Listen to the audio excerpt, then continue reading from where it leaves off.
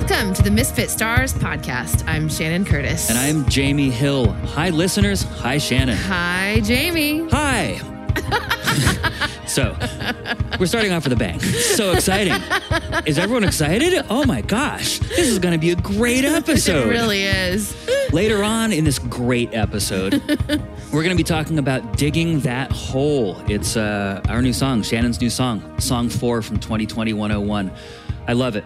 Can't wait to listen to it, and then we'll talk about it. Awesome. But first, people, it is my duty to inform you that Misfit Stars is a listener-supported podcast. It is. Who's the listeners, you might ask? Well, it's you. You're listening, right? It's you, people. And the reason that Misfit Stars is a listener-supported podcast is because it's part of our ecosystem, and we are listener-supported artists. We're community-supported artists, because not everything we do involves listening. No. Some of it's community building. In fact, a lot of it is. It's funny, I was talking about this with my mom just last night. Oh, yeah? I was, if you had asked me 10 years ago, what are you? I would have been like, I'm a musician. Right. If you asked me, we've already reached the part of the episode where Shannon bonks her microphone off. We're not even 30 seconds in. We told you this is going to be a good one. This is going to be a great episode, people. If you had asked me 10 years ago, I would have said I'm a musician. These days, I conceive really more of what we do as I work, you work, we work at the intersection of music and community. Yeah. Uh-huh. That really feels to me like it's the truth of what's going on. Yeah. Some parts of it are just music. Some parts of it are just community. And some parts of it are precisely the two of them put together. Yeah. Like the storytelling aspect of both of them really intersect, especially in this new project we're doing. Absolutely.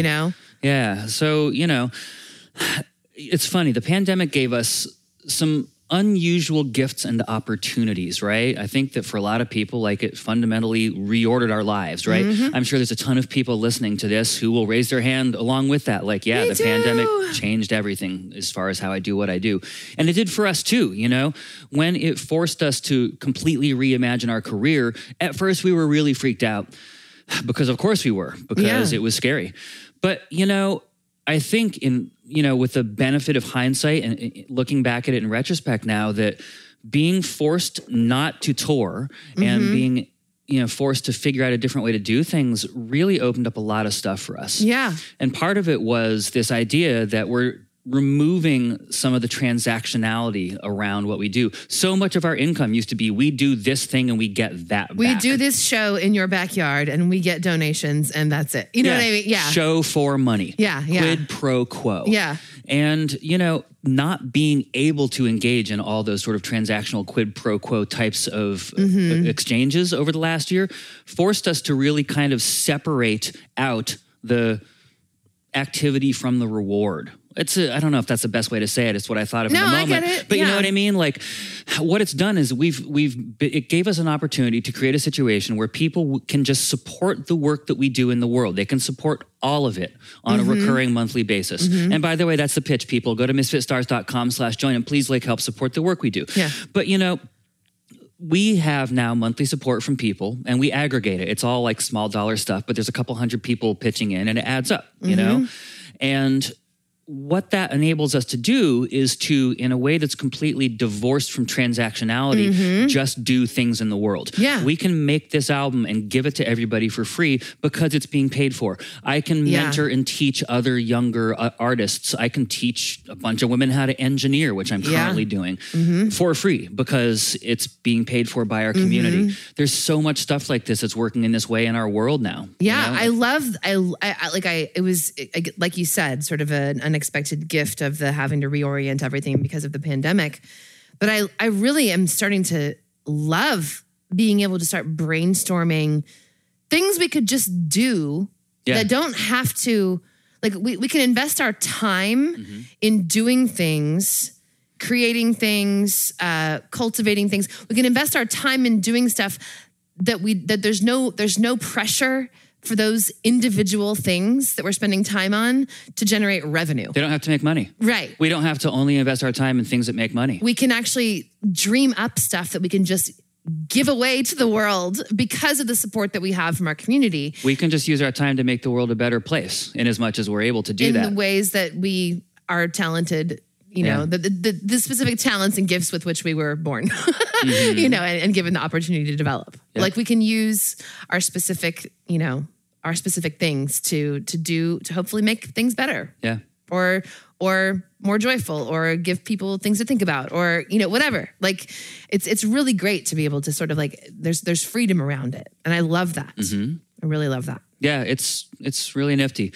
It's an interesting path forward, you know, and I feel like you and I both, we were just talking about this, like not apropos of the podcast, like 30 minutes ago. Yeah. Having a small conversation about how we're both excited to keep exploring over this next year how to do things differently. Yeah. Like what new opportunities we have because of this shift that we've been forced to make, but for which we're really grateful. Yeah. So the pitch really is that if you want to be part of the group that makes that possible, you can join the Misfit Stars. Yeah. And you can do that by going to misfitstars.com/join and pick your small dollar monthly amount that you want to subscribe with and go for it.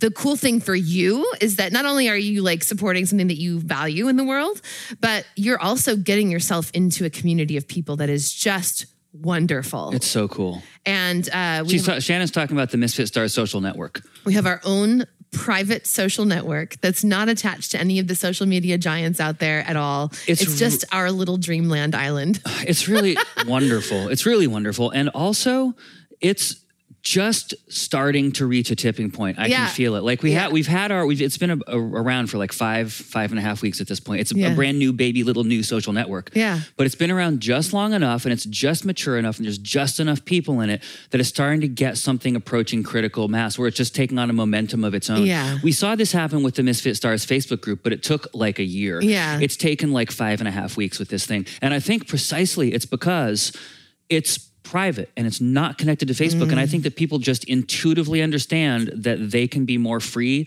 to be open and vulnerable in there and to share things like without having to worry about, is Facebook going to data harvest this and sell it to my enemies? Right. You know what I mean? Or am I going to share something vulnerable and my like racist uncle is going to come on and lambast me for it? Seriously? Man, so, this is really interesting, right? Like I have been, as everybody I'm sure is aware, for all of the songs on 2020 101, reaching back out into our communities, after the song is out to ask people, so here's the new song, here's the topic of the new song. Does anyone have a story to share or an anecdote or remembrance to share on this topic of their experience in 2020 with this particular aspect of it? And for songs 1, 2, and 3, about the new normal and celebrating people stepping up and grieving loss. Yeah. Like for those 3 topics, people had so much to share. For this new topic, for song 4, for Digging the Hole, the topic is like losing, experiencing people we know in our lives kind of being lost to propaganda and conspiracy theories. Yeah. And man, I've posted about that 3 times now on Facebook and it's a crickets. People are like avoiding it. Yeah. And my insight on that is that it's just too vulnerable for people to feel comfortable sharing on Facebook. For sure. We're all so sick and tired of the online trolls. Yeah. Like we don't want to put ourselves out there for that anymore. Yeah. I totally get it. And it's ironic because it's for sure out of the 4 topics so far of the songs on the record, the one that everyone has the most experience with. Oh my gosh. 100% for sure. I mean, yeah, maybe. I mean, yeah, lots of folks do. I mean, we heard from so many people. That's why it became a topic for this album was because it came from the people's stories. But yeah, the whole point and the point of sharing that is that like inside the private social network, we can actually have these conversations that otherwise would be like, too perilous feeling. Drawing moths to the flame. The moths being the people who are willing to be a-holes online. We don't have moths in our social network. Yeah. We just have people who want to have good conversations with each other, are willing to share deeply and are willing to ask questions and learn with one another. Like, you know what someone did in the social network this morning? They shared just out of the clear blue sky a deeply personal poem that they had written. And like it was profound and deep and kind of heavy. And it was wonderful. It was wonderful. I mean, when's the last time anybody listening to this saw somebody post something like a poem they'd written on Facebook? Right. Like never, you know what I mean? Right. Except for like, Like I'm sure that like every friend group has that one person who's like, I'm the poet, and they'll post their poems and you're like, don't. No, I'm kidding. But you know what I mean? Like there's either the performative, I am posting a poem because I'm a poet, or there's I'm absolutely terrified to do anything vulnerable on Facebook because people are going to shit on me. Yeah. You know? Yeah. There's no middle ground. Right. And this is just this wonderful middle ground place where this amateur like writer, like she's not an official poet. She's just a human being who felt poetically enough about something to commit it to paper and then to share it with us. And, oh my gosh, how great. And now the question arises, what makes an official poet? Maybe you like went to poetry school. I don't know. Has a poetry license. Yeah. I have a license to commit poetry. Wow. Whoa. No. Licensed poet. I love the idea. Poet. I also like the idea that maybe you couldn't do poetry without a license. And like you could be arrested for it. Ma'am. Amazing. I saw your poem. Can I see your license? Amazing. Yeah. So that was a long ad, but it was an ad that is us encouraging you with all of the really good reasons why you want to become a Misfit Star. If you currently are not, go to misfitstars.com/join. Get yourself in our social network, people. Oh my gosh, it's wonderful. And by so doing, you will also be helping perpetuate the work that we do in the world. Yes. That's it. That's the ad. End of ad. Thank you. All right. So announcements. That was good. Thank you. That was spirited. It was assertive. We have a few announcements. The first one is that this Saturday, the 27th, is our monthly live acoustic concert. Woohoo! Simulcast on YouTube and Facebook Live. It's going to start at 7 Pacific, 10 Eastern. This is the monthly concert where Jamie's on piano and I'm singing. And our set list is chosen by ballot from our Misfit Stars community. Yeah. They all get to vote. And every month we remove the songs from the ballot that were performed in the previous month. So we're whittling down. We've been doing this since August. So we're whittling down to, deep cuts, B-sides, sort of, parts. But I was looking over the ballot as I was creating it this weekend, and there's some great songs. Like there's some really, I'm super excited to get into some of these deep cuts. Like there's some really fun, I'm eager to see what pops up for, bubbles up to the top of the list this week because there's some great ones left. And speaking of the ballots, Misfit Stars, I have sent you a ballot via our Misfit Stars Transmissions newsletter and also in the private social network. So get your ballot, vote. You can vote one time. For up to 10 songs. Yep. And we will aggregate everybody's votes and select the top 10-ish is usually how it works out for the live show on Saturday. So Saturday, if you want to watch on YouTube, if you go to, I don't know, actually, I'm not sure. I have sent out the YouTube link to our Misfit Stars. Yeah.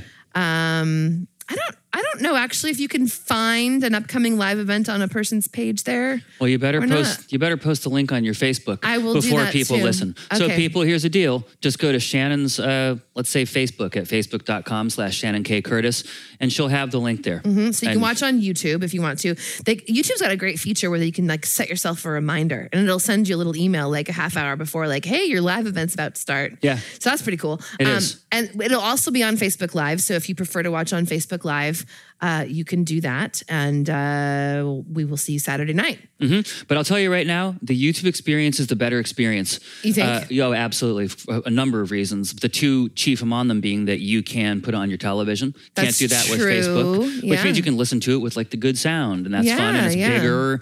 And also, the Facebook one is flipped left to right. Yeah, it's backwards. So all the low notes you play on the piano look like you're playing with your high note hand. Yeah. It's weird. All the low notes are on the right. All the high notes are on the left. Everything's an upside down land. Doesn't make any sense. For people who are non-musicians, they're like, I didn't even notice that. And everyone who's a musician is like, what's wrong with your keyboard?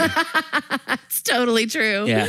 Yeah. So, yes, there's that. That next announcement, Jamie. Yeah, so here's the deal, and this is for Misfit Stars. People, we are closing the Facebook group. I said we were going to do it this last weekend, but we had a couple of people who needed a little bit of extra time to comb the group and and grab some posts that they'd made that felt worth saving to them. Yeah. And that's fine. I was willing to accommodate that. People have tight schedules. I can give them grace. That's good.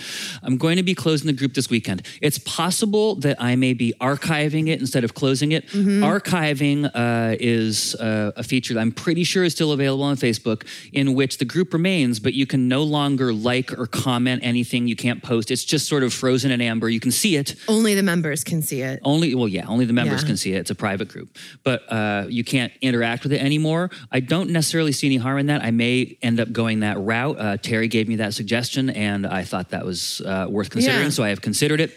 And so we'll kind of see. But point being, get yourself in the new social network. That Misfit Stars Facebook group, like I could imagine like there'll be a transition where I archive it for a year and then I quietly delete it. You know what I mean? Yeah, sure. Because obviously everyone's like, don't delete it. I'm going to go back constantly and see all my posts. You're not. It's fine that you feel that, because separation anxiety is real. Oh, yeah. And I totally get it. And change is hard. So the feelings you're having right now, Misfit Stars, that you're going to go back there and marinate in the beauty of your old posts, look, just nurture that for now. It's healthy. Sure. It's part of the process.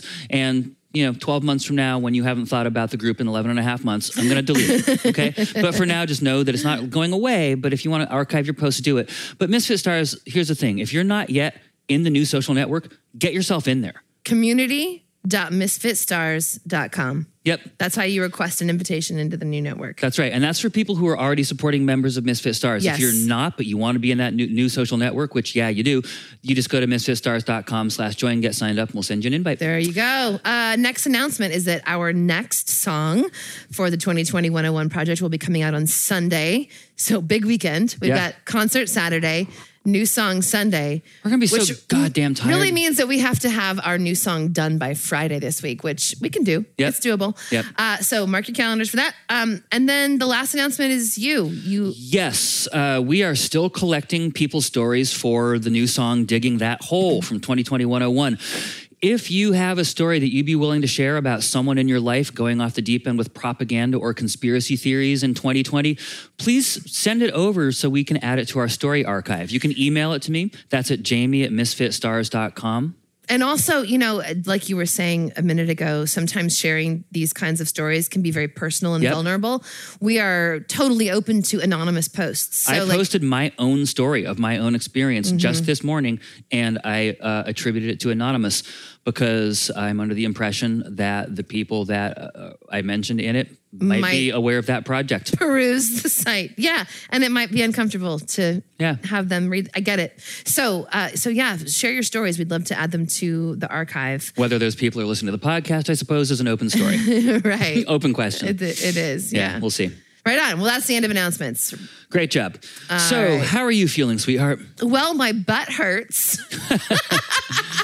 Man, that's just the most relatable thing anyone's ever said on this podcast. And I don't mean to say that I am butthurt. My actual butt. Really just an overarching statement about the last 13 months. How you feeling about 2020, 2021? You know what? My butt hurts. I relate to that. No, it actually does. So I had a glorious, week-long stretch where my body was doing good and I was feeling healthy and recovered from all the ailments that I've been complaining about for the last number of weeks. Yeah, our gerontology podcast is really coming along great. I know. It's mostly you. It's all me. Oh, my God. But then last weekend, I was going down to the basement to get some dishwasher soap to restock under the sink. And that's good context. Thanks for shading in that detail. I'm really, it's all about details. I'm a songwriter. Yeah. So I took my first step. What rhymes with dishwashers? Don't present me with a challenge because, I'm going to start thinking about it. Yeah. Anyway, I took my first step down into the basement and I landed more on my heel than my toe on the step because our basement stairs are really old and they're shallow stairs. So you kind of really have to be very thoughtful and careful as you're walking down them. And I guess I wasn't because my heel slipped right out from under me and I landed on my bum on the first step and then subsequently started bouncing, down all the rest. Like 3 steps. I bounced down a bunch of steps. It was scary. To be clear, you didn't slip on the first step. You're talking about the first step that you slipped on, which was like 8 of 12. Oh, I thought it was higher up. Anyway, it doesn't matter. It was scary. Yes. It was very scary. I was right behind you and I was very scared. Yeah. It was scary and painful. And I felt instantly like just, oh my gosh, my back is like, fortunately, the only like lingering thing is that my tailbone is literally bruised. And this happened the same day that Joe Biden fell on the stairs on the way up to Air Force So One. you're in great company. I know. I was like, I posted on Twitter, I'm like, Joe Biden and I both fell on stairs today, but the difference is I have a bruised tailbone and he passed a bill that's going to cut child poverty in half. Yeah. Yeah. Yeah. Anyway. Shannon did that thing when she got to the bottom of the stairs, people, where you immediately spring up and you're like, I'm not hurt. I'm fine. Even though you're clearly fine. hurt. Well, I am fine. Like I can sit in most positions. Like honestly, it's fine. Like it's a stupid little injury and I'm healing and it could have been so much worse. And I'm so grateful that it worked out the way it did. It's such a weird human impulse to immediately jump up after you've hurt yourself. It is funny. I think I was trying to convince myself and I didn't want you to worry. Yeah. Like I knew instantly that nothing was broken. Yeah. You know what I mean? Like, so on one level, I was fine. Yeah. Anyway, I'm feeling fine. My butt does hurt, but otherwise I'm feeling honestly just great. Like, just cruising along, doing well. I don't have anything else to report.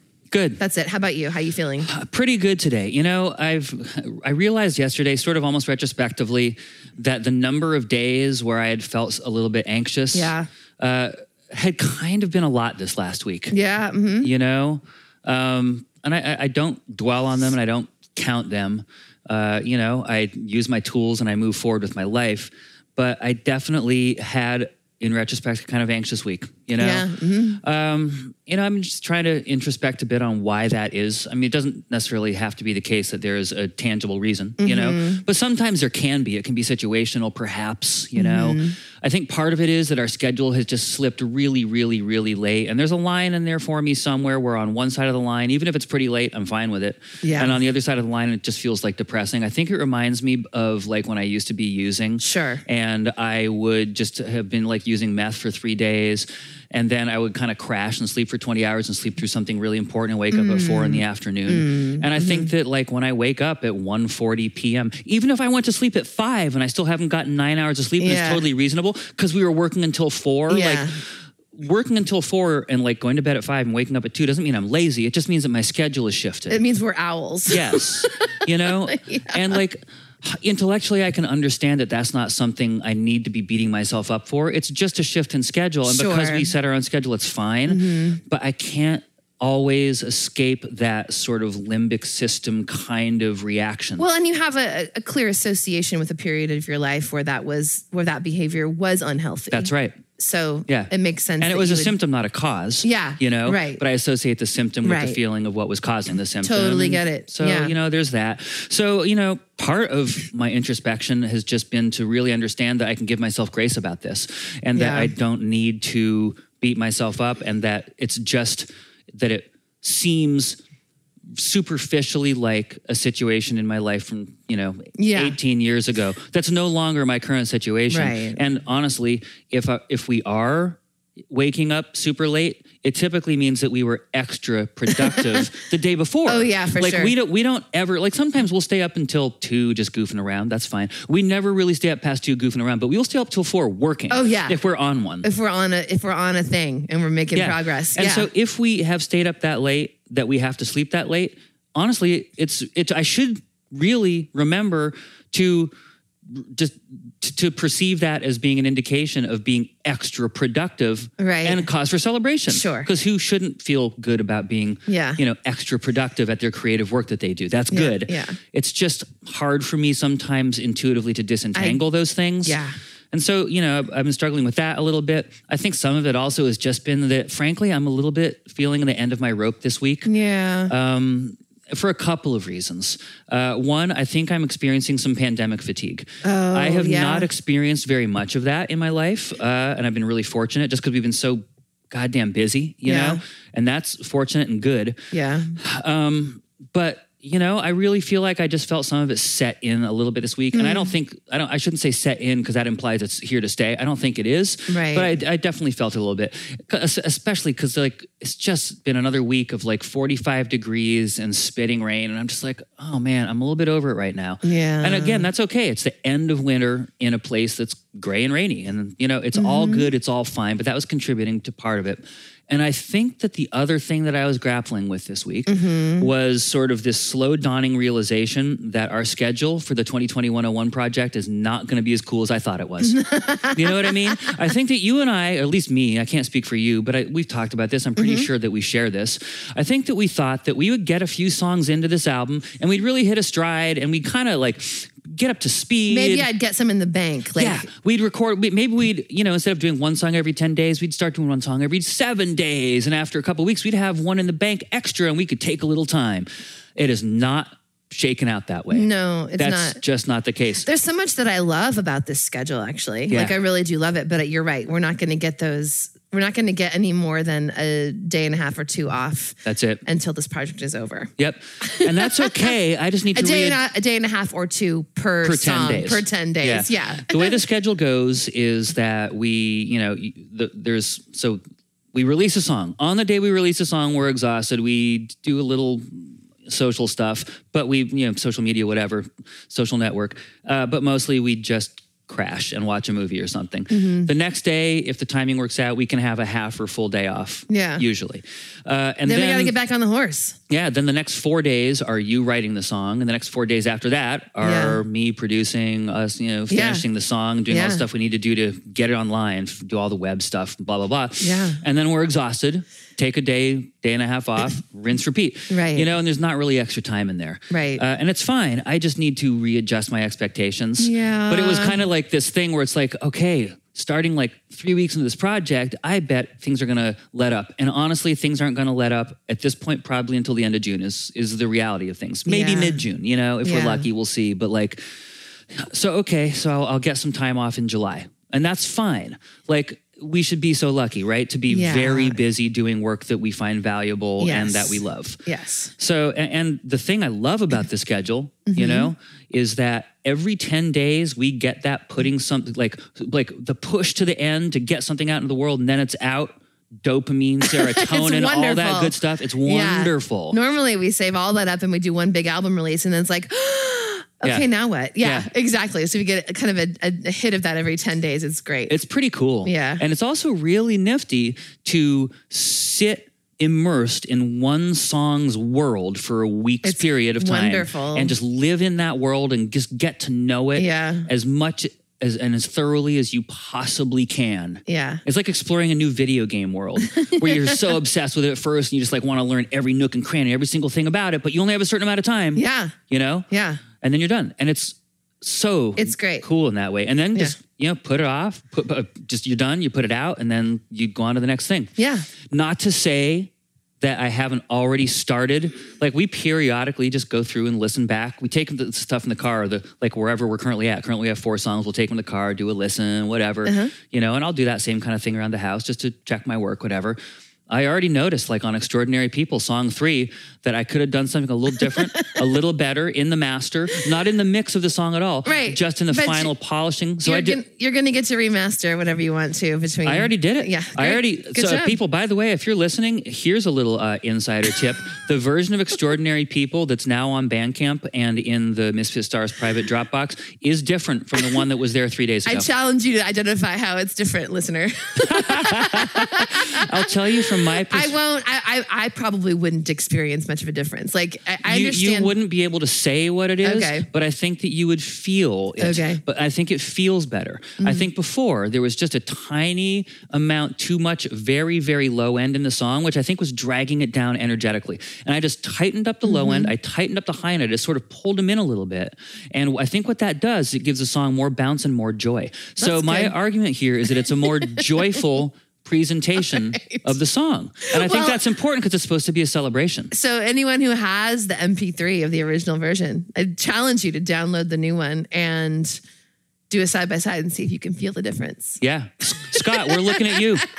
Seriously, you listen deeply. Let us know your thoughts if you can tell the difference.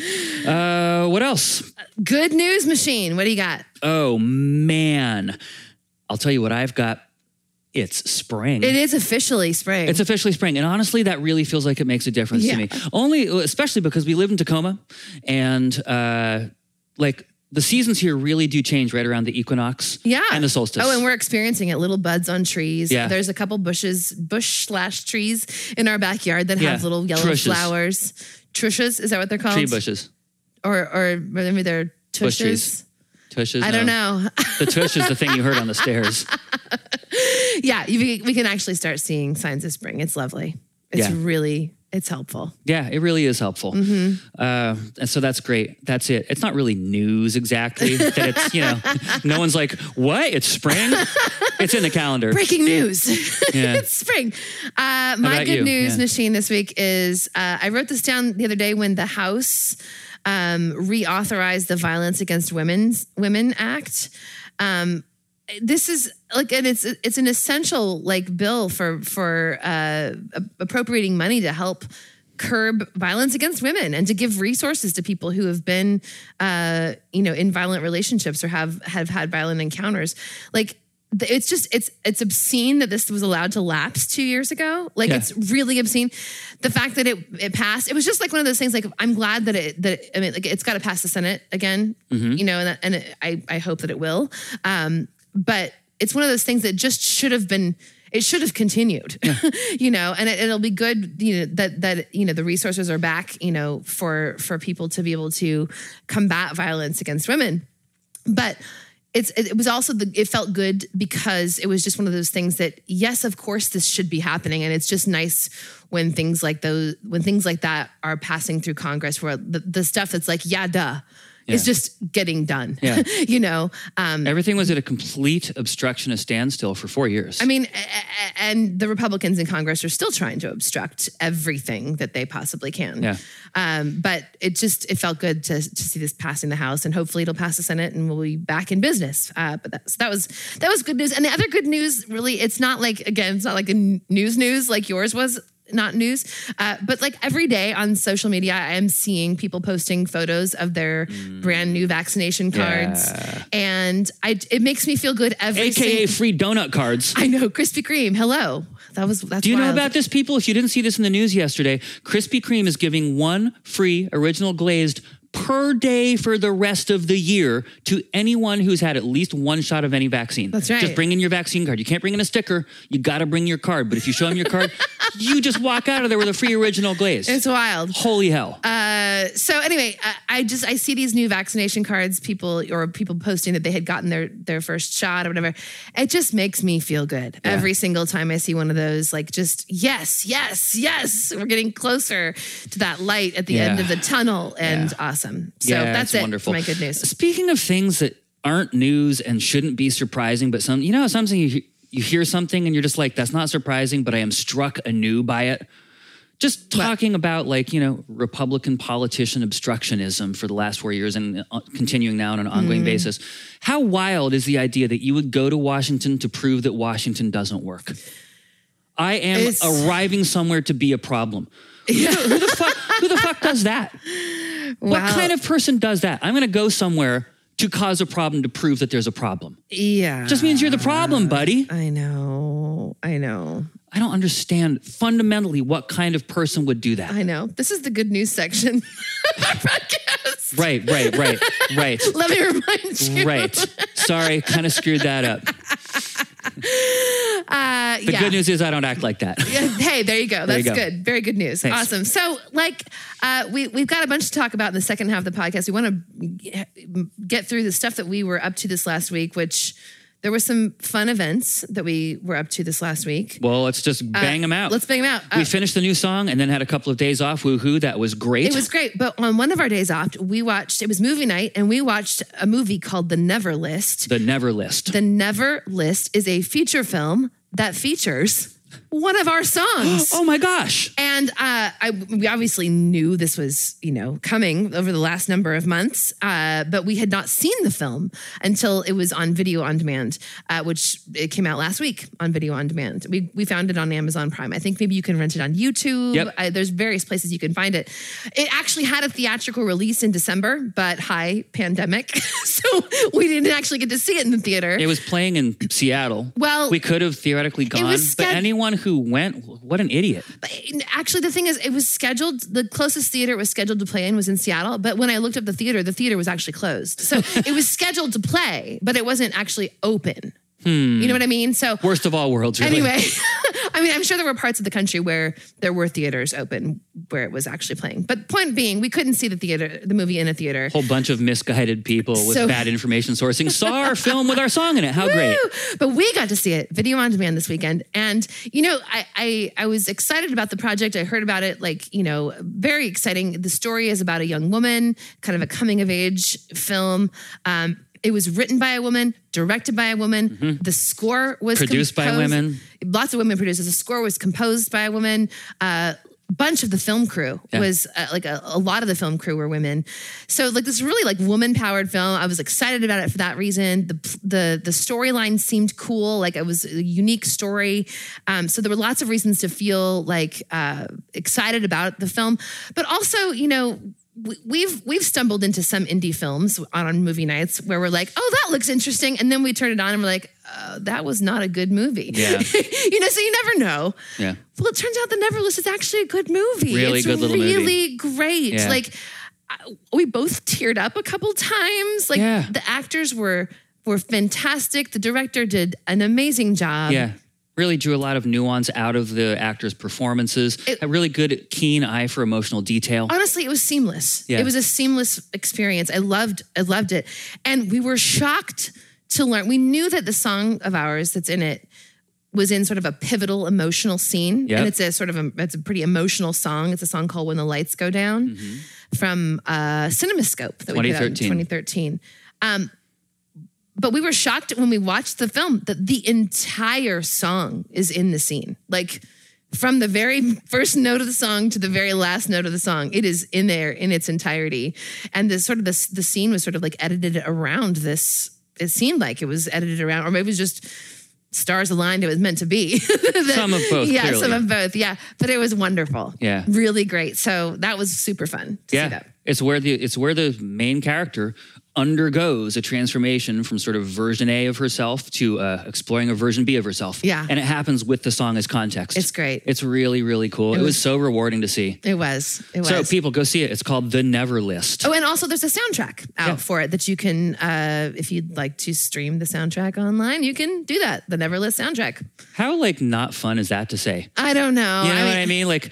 If it were 20 years ago, it'd be you can go buy the soundtrack. I know. At Tower Records. I know. Whatever. But now it's you can go on your fucking computer where you are all the time anyway because we're in a pandemic and click a button for the soundtrack. Okay, so I understand your point of view. Also for me, it's I've got a song on a soundtrack. And that's kind of neat. Abstractly, that's cool. Abstractly, it's cool and I'm going to celebrate it. So yay. Yeah. Go enjoy that Spotify playlist, people. Yeah. So other than that, I've been working on the new song that's coming out Sunday. Yep. Jamie of Tacoma made an appearance a couple of days ago. I needed a hair trim, so Jamie of Tacoma came back with his scissors and razor and got me all trimmed up. This is a razor cut. Yeah, really good. Thanks.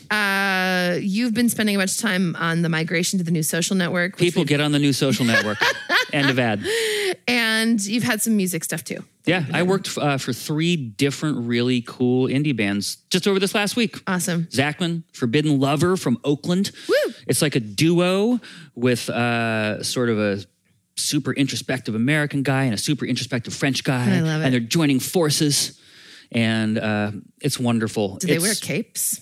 I wish. I was thinking about something like that when I was saying it, Introspective superheroes. Yeah, I like it. It's really nifty. The French influence in the music is really apparent. Another French band that I think you could draw some parallels to would be Air, if you remember them from 20 years ago or so. That sort of French, dreamy kind of, rooted in 70s electronica pop kind of stuff. Mm-hmm. It's wonderful. It's really neat. It's very sensitive, very sensitive. I love it. It's the most sensitive thing I've worked on in a year or so. And it's really fun. And then Trusty Sea Creatures. Worked on 2 Trusty Sea Creatures songs this last week alone. Awesome. Very exciting. Good week for music. Yeah. And some Shannon Curtis music and more to come. That's right. That's all the stuff from this last week, right? Quick break, and then we're going to come back and we're going to get into digging that hole. Mm-hmm. The last song 4 from the 2021. It's not the last project. song. It's the most recent song. The most recent song. That's what I mean. Yeah. From 2021. And we're going to listen to it, talk about it, and we'll be doing that very soon. Back in a sec.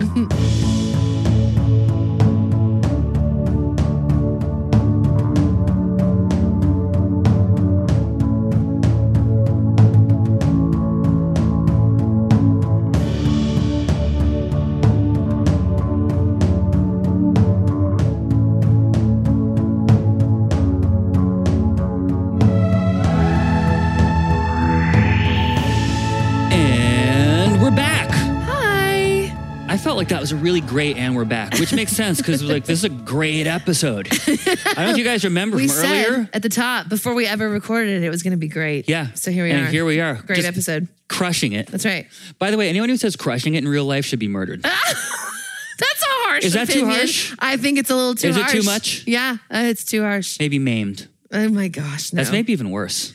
None of it's good. How about we talk about the song Digging That Hole? Yeah, let's do that. Because that'll really lift the mood. Well, so as a reminder, as a sort of like overarching reminder, the 2020 101 project is a project of 11 songs for an album called 2020 101. Each of the topics for the songs that we are making for this album were drawn from research that we did.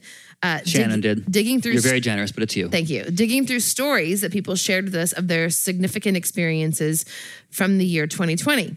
The cursed year that was 2020. Cursed. AD. Yeah. CE. And newsflash, it wasn't all cursed, like there's some stuff in the song I'm working on for this week it was hard stuff, but there was good things that came out of it. Absolutely. So there's flowers grow out of shit, you know what I mean? Oh my God. I nailed the metaphor. You should be the songwriter. Yeah.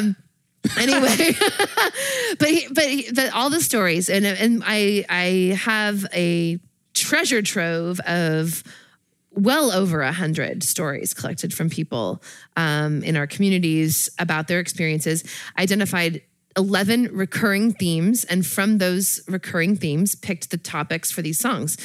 So this was not what are the 11 songs Shannon wants to write for this album? It was what are the experiences people had in aggregate that would make sense to write about in terms of like depicting the human experience of 2020. It was a data-driven project, people. It was. So this was song 4 for the record, and it was a challenging one. Yeah, it was. We're going to talk about why it was challenging after we introduce it and play the song. But for now, let's go ahead and read the introduction that I wrote for the song to provide context around it, and then we'll play it. And we'll go from there. That sounds great. Am I purple or am I green? You're green. They're color-coded. It's a color-coded script. Here we go. I'll start. Okay. So Newton's third law says that for every action, there is an equal and opposite reaction. The ancient principle of yin and yang is that all things exist as inseparable and contradictory opposites. And in a similar spirit, the theme of this next song exists in a somewhat painful contrast to the unbridled celebration of the previous song we released for this project. In the stories we collected while researching for 2020 101, people shared with us the confounding and gut-wrenching experience of watching neighbors, fellow citizens, and sometimes even friends or family members become invested in narratives that were not based in facts or supported by science, narratives driven by certain media institutions and people in positions of power, all of whom stood to benefit from sowing chaos and division among us. And it's one thing when a person buys into, believes, and acts upon a lie for which the outcome affects only them. Mm-hmm. But one of the things that was highlighted for us in 2020 is that our individual actions can have a huge impact on every other person around us. We are inextricably tied to one another, for better and for worse. the consequences of one person's bad ideas or bad actions don't necessarily redound only to that person. We all stand to reap the repercussions of the actions of others with whom we share a society. And that's why people shared with us how they watched with despair when people in their lives who bought into those false and harmful narratives often became unwilling to act in support of the broader public good, like when they refused to wear masks in public or when they rebelled against guidance from public health experts to refrain from gathering with people outside their households. Or spread dangerous disinformation about the virus being a hoax or about the development of vaccines, and sometimes became wholly invested in conspiracy theories about the origin of the virus or about the legitimacy of our election, all of which were detached from observable reality. We were confounded that when confronted with empirical evidence and material truths that directly challenged those destructive narratives, or upon receiving pleas to consider how their actions were causing suffering in the lives of others, so many of our neighbors, fellow citizens, friends, and family members did not alter their thinking or courses of action, but rather doubled down on the fictions into which they'd invested themselves. I spent a lot of time trying to figure it out for myself because I too have been confounded, deeply disappointed, saddened, and angered by this same experience. You know, I try my very best to be a person who is oriented by a compass of compassion and understanding. And it was from that framework that I really tried to put myself in the shoes of the folks who I saw descending ever more into a realm of alternate reality, to try to figure out why. And I wish I could tell you that I got to a place where I have it figured out, but sadly I don't. There is one thing that I did learn in my quest for understanding.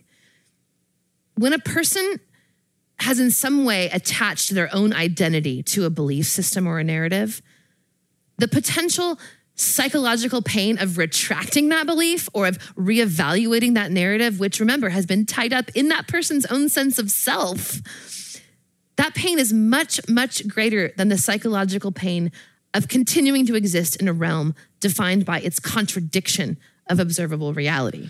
Even when entrenchment in that realm stands to harm others around them, whether by contributing to the spread of a potentially deadly virus or by contributing to the demolition of our democracy, it is often easier for the human psyche to continue living in a lie than to injure its ego by confronting how it has gotten things so wrong.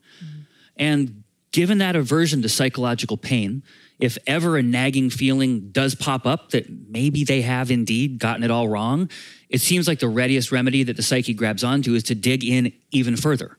It's a terrible, self-inflicted downward spiral that can lead a person to isolation from relationships, disconnection from reality, and alienation from society.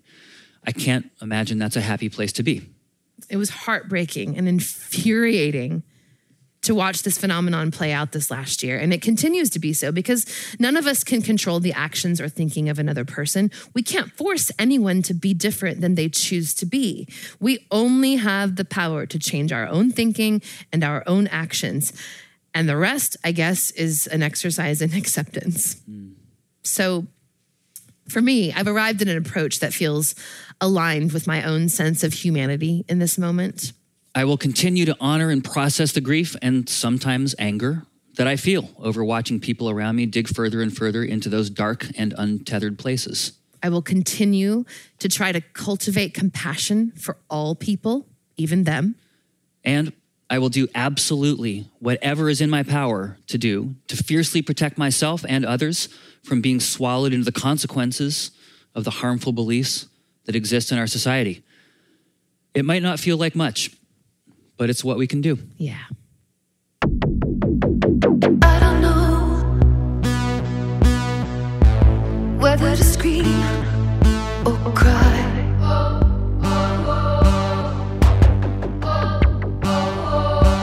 Hearing you parroting lie after lie.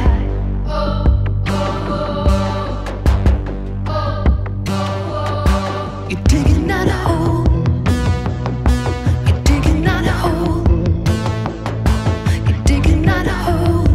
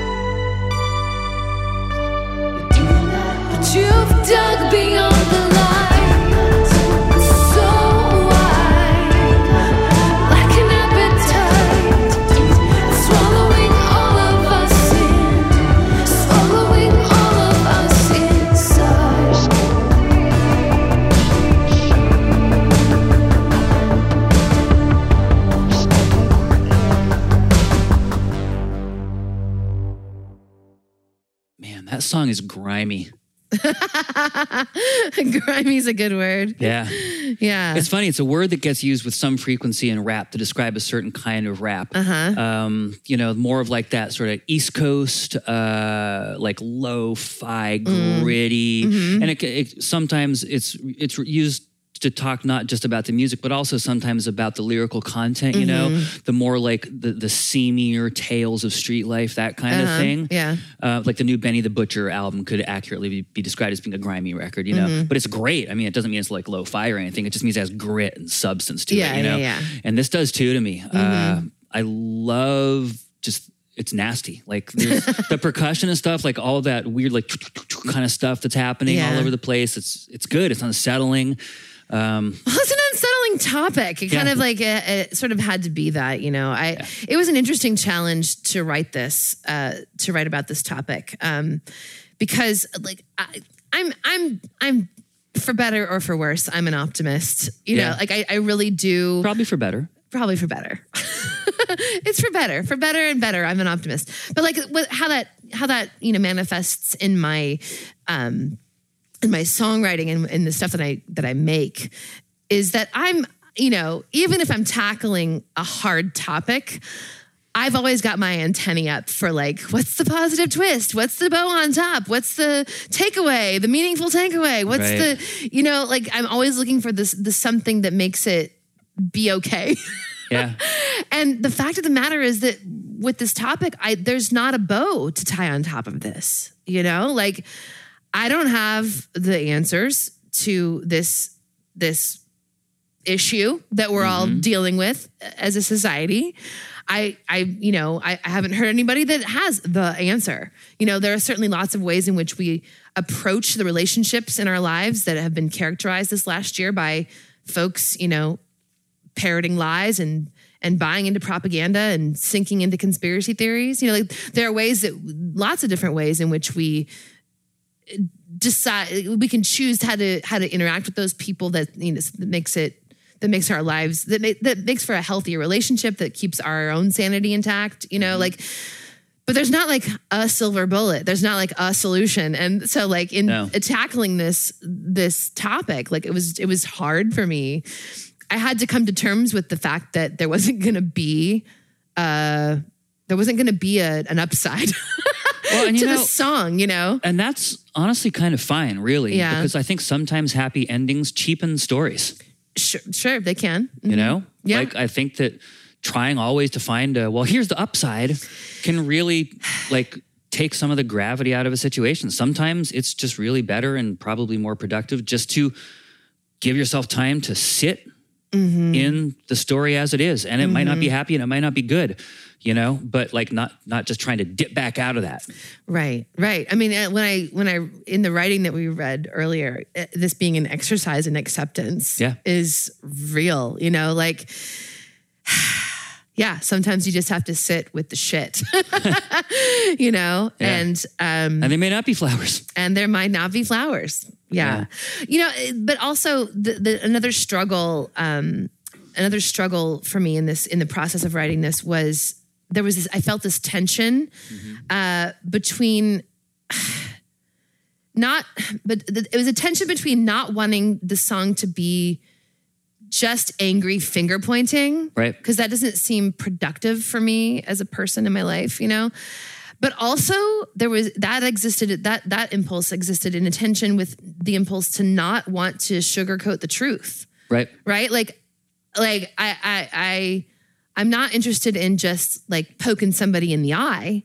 Well, that's hard. That's a dissonance between two fundamental parts of your personality. But also I'm not willing to mollycoddle somebody who's spouting propaganda bullshit. Right. You know what I mean? Yeah. Like, so that tension was real in sort of figuring out how to present. That's a very fundamental tension for you as a human being. Yeah. And I imagine that this is a tension that I mean, and I read this in people's stories that there's this part of the tension, right? Sure. It's part of the tension of, a lot of times, like sometimes the person being an a-hole buying into propaganda and not wearing a mask because they think the virus is a hoax is just some stranger at the grocery store named Karen, Yeah. and like whatever, that person doesn't have much of an impact on my life except for she could be spreading coronavirus to everybody around her. But like, when it's a stranger, it's one thing. When it's somebody in your personal life and you're trying to balance that, like, I'm in a relationship with this person and this is a relationship I don't necessarily want to lose entirely. But at the same time, I can't abide with this untruth. Yeah.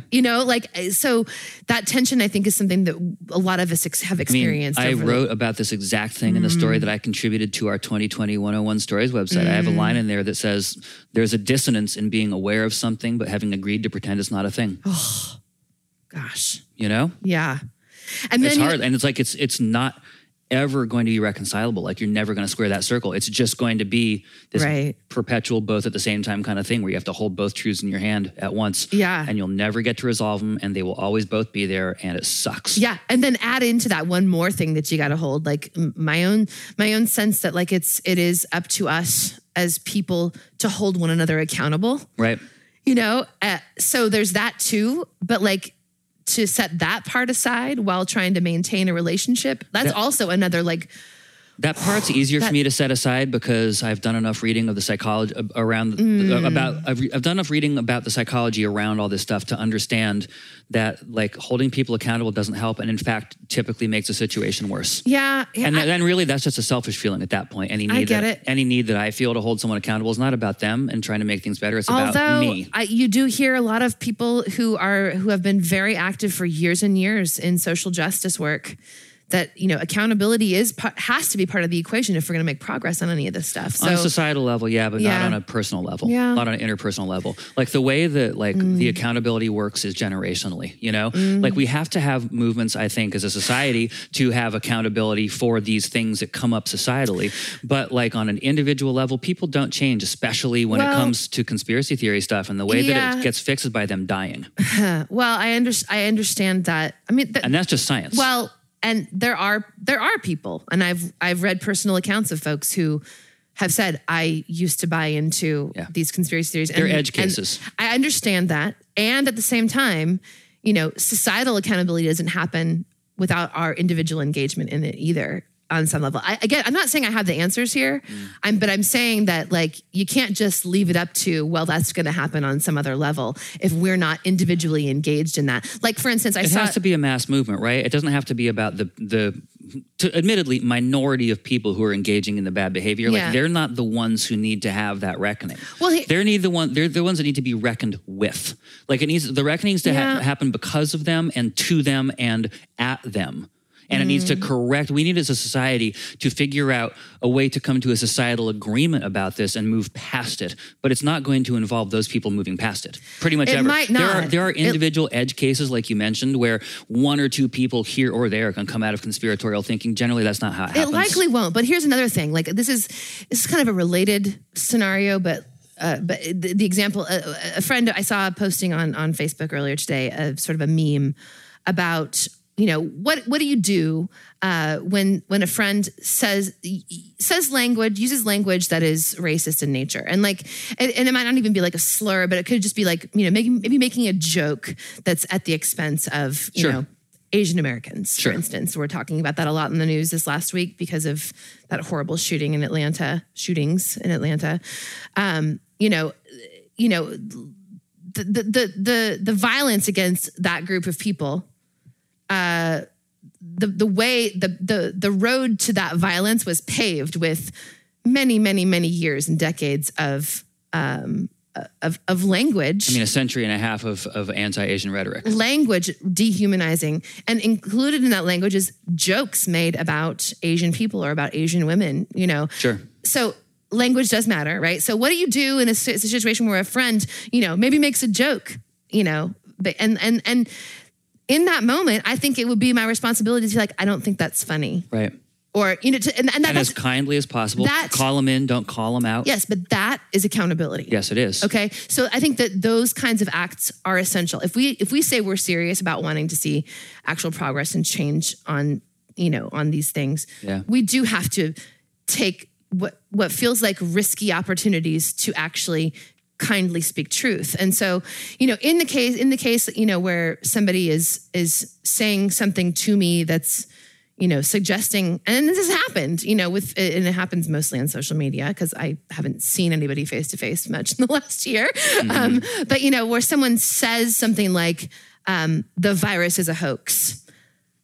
I feel like it is necessary and important for me in that moment to say that's not a true statement. So what's interesting about that is that's the way you feel, and I want to be empathetic toward that, and I really want to like co-sign how you feel about that because it feels intuitively important.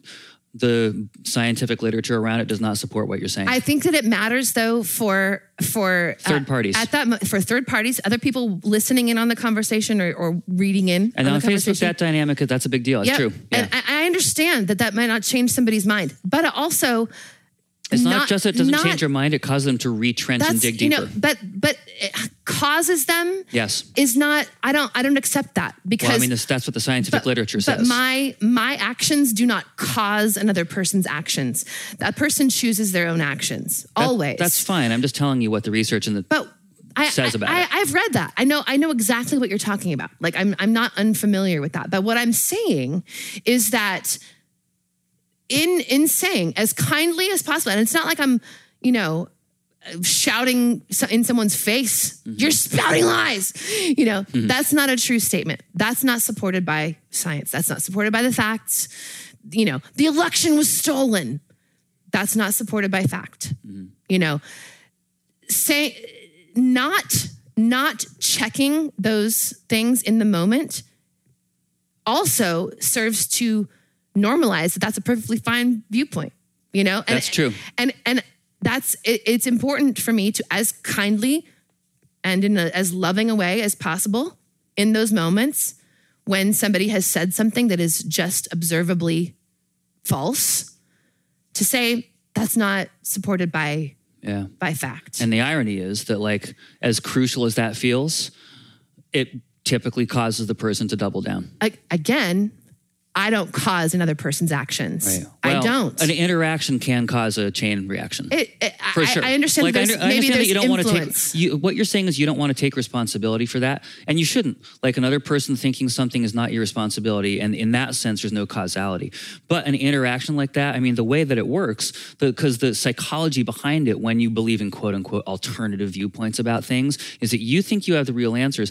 Part of what's built into that is the idea that there is a they out there who don't want you to know the truth, and that other people can be a part of this, and they will try to pull you away from it. So when someone well-meaning comes to them and says what you're saying is not actual facts, that triggers that thing in their mind. It's like, this is what they said they would say, and that makes them think, that makes them believe it more. So devious. Yeah. By the way, total side note, people, but there's this article out there on Medium talking about the game theory behind conspiracy theories. It's fascinating. You should read it. It's like a long read. It's a good 20-minute or so read, but it is so insightful, and it really gets at a lot of the psychological underpinnings of how all this kind of stuff works. And it can be really helpful to understanding it. If you were to Google game theory, conspiracy theories, Medium, you'd find it. Yeah. It was very insightful. And I hear all what you're saying, and I think, again, I will die on the hill of saying that my actions are not, like, another person's actions are always their own responsibility. It is not mine. So it is only my job to live in accordance with what I know to be true. That is my only job, and in accordance with what I believe to be.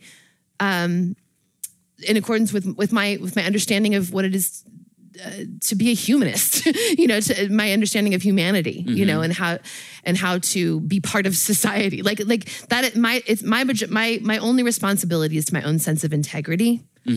I cannot control what another person does with that, you know, and that's part of the conundrum of all this, right? Like, you know, I received a we received a not very kind email at the day after we released this song, which addressed to both of us. I don't want to belabor that because it's not worth it. But this person felt called out in a song that did not address them by name. No, and the email, was just the litany of grievances that this person laid at our feet. Yeah. That had nothing to do with the topic of the song. Like it was just or the song itself or anything. Astounding. Yeah. Like to me, it was they really illustrated the point of the song. They illustrated the metaphor of the song. Like this email was worth at least 10 shovels of dirt digging that hole. Like seriously. Yeah. Because and what I saw in it was this, they were separating themselves from something that used to be meaningful to them, Yeah. It was a breakup email, people. For the context, the email was like, I used to really like what you guys are doing, but I can't in good conscience follow you anymore because I'm an anti-vaxxer and conspiracy theorist. Right. Right. I mean, they didn't say that last part. That's me explaining what the deal is. Yeah. But yeah, that's the deal. Also, total side note, but how weird, because we have been very out there as far as who we are and what we believe since 2017. And this person came into our orbit right around 2017. And I don't understand how they got to 2021. And only in March 2021, we're like, wait a minute, maybe these people aren't crazy Trump or anti-vaxxer conspiracy theorists like me. Yeah, I don't know either. Like, how did you think we were prior till now? Like in February 2021, was she like, I think they're Trumpers. I think it's illustrative of the fact that that some people view the artists that they follow as like they view them as an extension of themselves. Yeah, I think that's true. You know what I mean? And not as humans in all the fullness of their own humanity.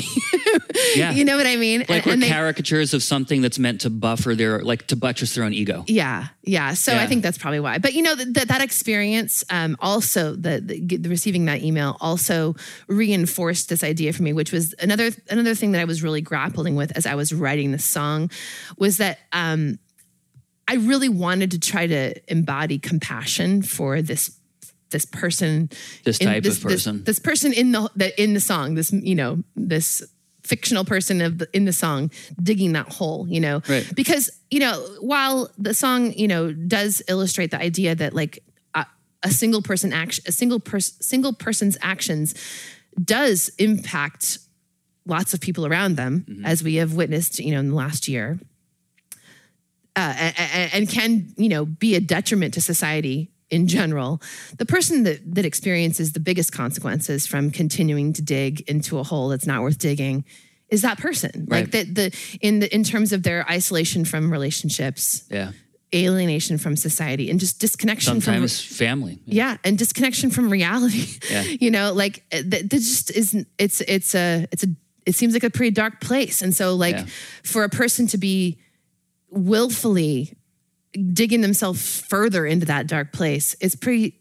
I have my heart hurts for them. Yeah, on one level as well. Of course, here's an interesting, and I'm just thinking about this sort of extemporaneously, but like you and I talk a lot about finding community and what community means, mm-hmm. and something that for sure has happened, at least with this specific woman, is that she has found herself a community of people who think like this. She talked about that in her email, and it was really kind of creepy and weird because there was this whole section in the email about how while the rest of the world was believing the coronavirus hoax, my community and I were gathering without masks, no masks, no. She made it sound like so like uplifted, like no masks, no judgment, just love.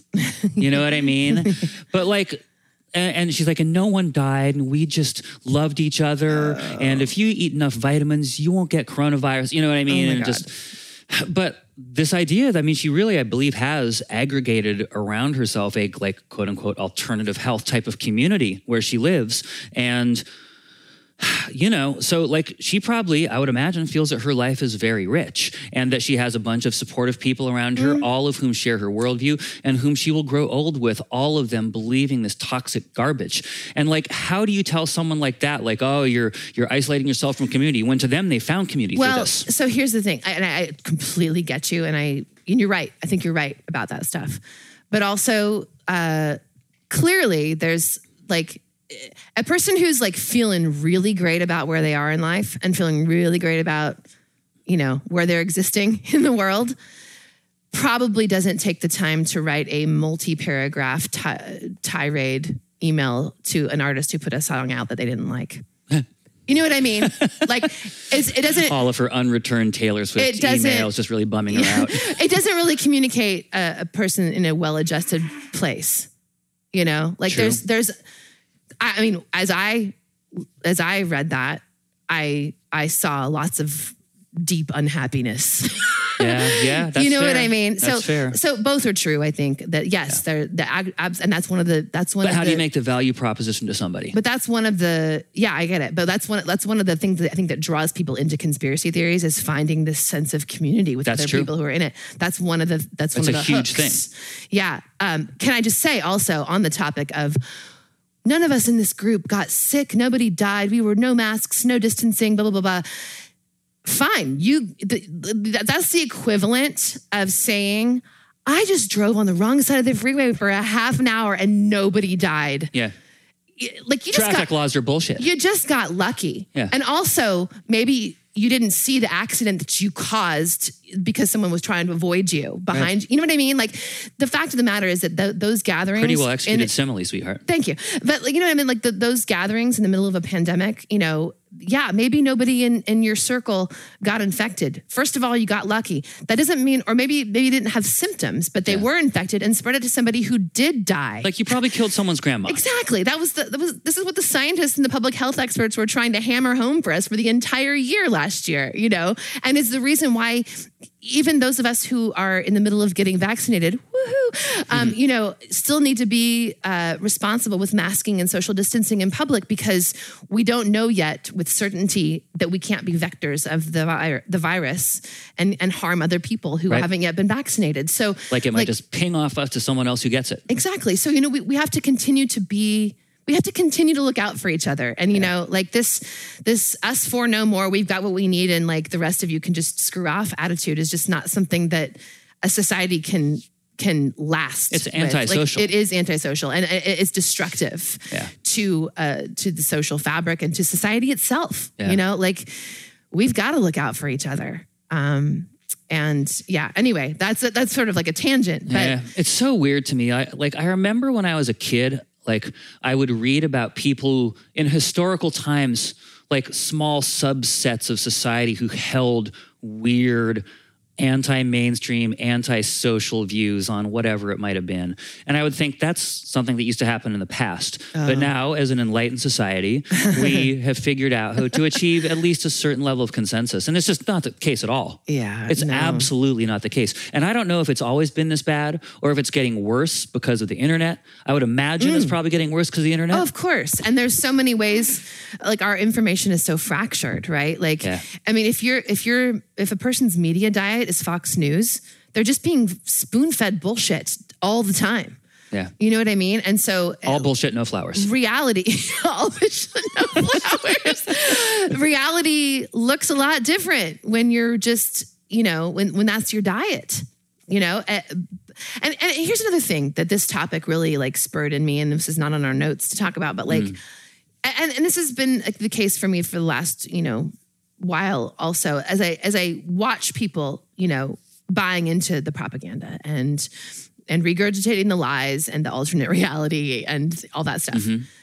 I think to myself, how do you get there? Like how'd you get there? Yeah. And then the next question is, what am I doing to protect myself from getting down a rabbit hole? Yeah, right. Of any kind. You know what I mean? Like it is up to me to constantly check my impulses, check my sources, cross-check information, you know, figure out who the trustworthy people are to listen to, and then find multiple of them that are, you know, that are critical of one another, even, you know, Yeah. like you've got to. There's a You can't- reason I subscribe to multiple conservative daily newsletters. You know what I mean? It's not because I like conservative daily newsletters.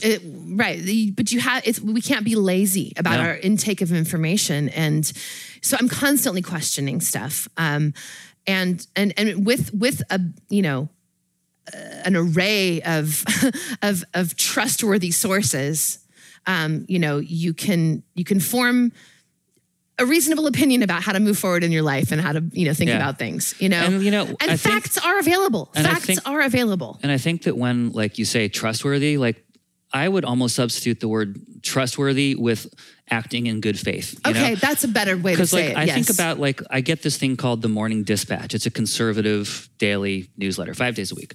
And, you know, I don't ideologically agree with about 98% of where the people writing it are coming from. You know what I mean? But also, I genuinely do believe that the people writing this newsletter are doing so in good faith and are trying as much as they can. I mean, they're all clearly very smart, intellectual, well-read people who have a genuine interest in discourse. And of course, they have their ideological perspective, and it's super, super different than mine. But, you know, at least they're coming from a good faith perspective. So I can take on board what they have to say, and I can critique it also in good faith from my perspective. And that's how you arrive Right. at your own personal ideology, right? Like, a strong personal ideology can withstand criticism. And like, so I take that criticism on board, like via a bunch of conservative newsletters and stuff like that. Because like, I figure like if I read something and I'm like, well, no, here's why I think that's not true. And I can back it up with stuff that I Right. understand to be true from my perspective, you know, Right. then that means that, you know, that what I have thought about is, you know, is solid, and that's good. Sometimes though, every so often, I will absolutely read something and be like, that's interesting. I hadn't thought of that way. I need to retool my thinking a little bit, you know? Or we need to consider it or Yeah. whatever. Yeah, I get it. Yes. like a strong personal ideology isn't defensive. Right. Oh, that's like the bedrock of science, right? Yeah. Like you put out a hypothesis. Here's what I think is true about this situation. And then you test it rigorously and you come up with a result. And if the result proves the hypothesis, then yay. But then scientists down the road tests the same hypothesis or checks your work or, you know, Yeah. introduces a variable that Discover some new stuff. and maybe challenges your results. Like that like good science, good facts can withstand testing and Scrutiny, correction yeah. and scrutiny. Yeah. And so, you know, I don't have any fear about scrutinizing my own points of view on things. Right. Because I invite that, you know. Oh, totally. And People, we're artists. We're scrutinizing our own points of view constantly. Like self-interrogation is a large part of each of our daily experience. like maybe in sort of an unhealthy level. Yeah, like don't no, know. it's not. It is, but like, yeah, it is. I'm not afraid of scrutiny. There was a time in my life when I was. Of course. There was a time in my life when I was holding very fast and hard to beliefs that I needed. I was told were true and needed to be true and needed to never be shown to have cracks or holes. Right. Like there was a time when that certainty was everything. For me personally, you know, it was terrifying to think of you know, what I knew to be true to be challenged anyway, because my identity was so bought up into all of it, you know, and you know, I have experienced that phenomenon of, you know, the psychological pain of retracting a belief or of reevaluating a position Devastating. when my identity is bound up in that belief or that position. Right. I have experienced that choice in my life. Right. And for me, it took me getting to a pretty low place. Like we talked in last week's podcast episode of getting to a pretty low place in my life where I was willing to cross that threshold of Right. psychological pain. Yeah. A Rubicon, really. Yeah, totally. So anyway, digging that hole. Yeah. People, if you have a story or an anecdote or a remembrance of this kind of situation in your life over the last year, I know a lot of us do. We would really cherish the opportunity to archive your story as part of our archive at 2020101.net. We're collecting stories about people's experiences on all these different facets of what it was like to live through this last year. And honestly, this one to me, people going off the deep end with propaganda and or conspiracy theories is one of the most defining characteristics. It really set the tone for what 2020 was, because we were trying to navigate this impossibly hard time, and doing so with one hand tied behind our back because half the information people are getting is wrong. Yeah. From some of the highest sources in the land. Yeah. The president, the biggest last year was the biggest single source of disinformation that there was in our entire country. Yeah. And that was a huge, huge problem. It was. If anybody listening has a story that you have about this, please just send it to me and we'll publish it anonymously if that would be more comfortable for you. We do two ways. We can either do like your first name and last initial, or we can just do anonymous. So if you have a story to share, it would be really valuable. I know that every time people read these stories that others share, they heal a little bit. Oh, yeah, because we see our own experience and other people's experience, and it feels like we're less alone. Yeah. It sometimes gives us some ideas about how to handle whatever we're carrying in our own lives. Yes. But yes, please do share your story. It's a gift you'll be giving to someone else. And maybe even to yourself, too, to spend a couple minutes actually like writing out your thoughts. It could be just an interesting, helpful personal exercise. You can email those to me at Jamie, Jamie. I spell it the boy way. Although gender is an artificial construct. Exactly. That's a whole other conversation you just opened up there. Right, yeah. Well, there's like the Jaime, which is traditionally either female or Latino. There's Jaime for people who are feeling scarcity around the letter I. Jayme. Yep, totally. There's lots of different ways to do it. Jamey. That's just fucked up. But yeah, Jamie at misfitstars.com. There we go. Send me that story. We'd really appreciate it. Yeah. Y'all, thank you so much for spending your time with us today. Very much. We really appreciate that you tune in to this thing that we make every week. Yeah. We really appreciate it. And if you are not yet a member of our Misfit Stars community, what is holding you back? Seriously, you get the social network, you get the joy of supporting two artists whose work you theoretically appreciate. Honestly, if you're this far into this podcast episode, you probably, at least to some degree, appreciate what we do. Consider supporting it. Thanks. Misfitstars.com/join is where you go to do that. And for those of you who are already Misfit Stars and you're still listening, we love you. And fill out your ballots for the concert this weekend. We love you to the moon and back. Yes, we do. And yes, fill out your ballots. We will be back next week with more. Can't wait. Until then, take good care of yourselves and be good to each other. Love you guys. Bye. Bye.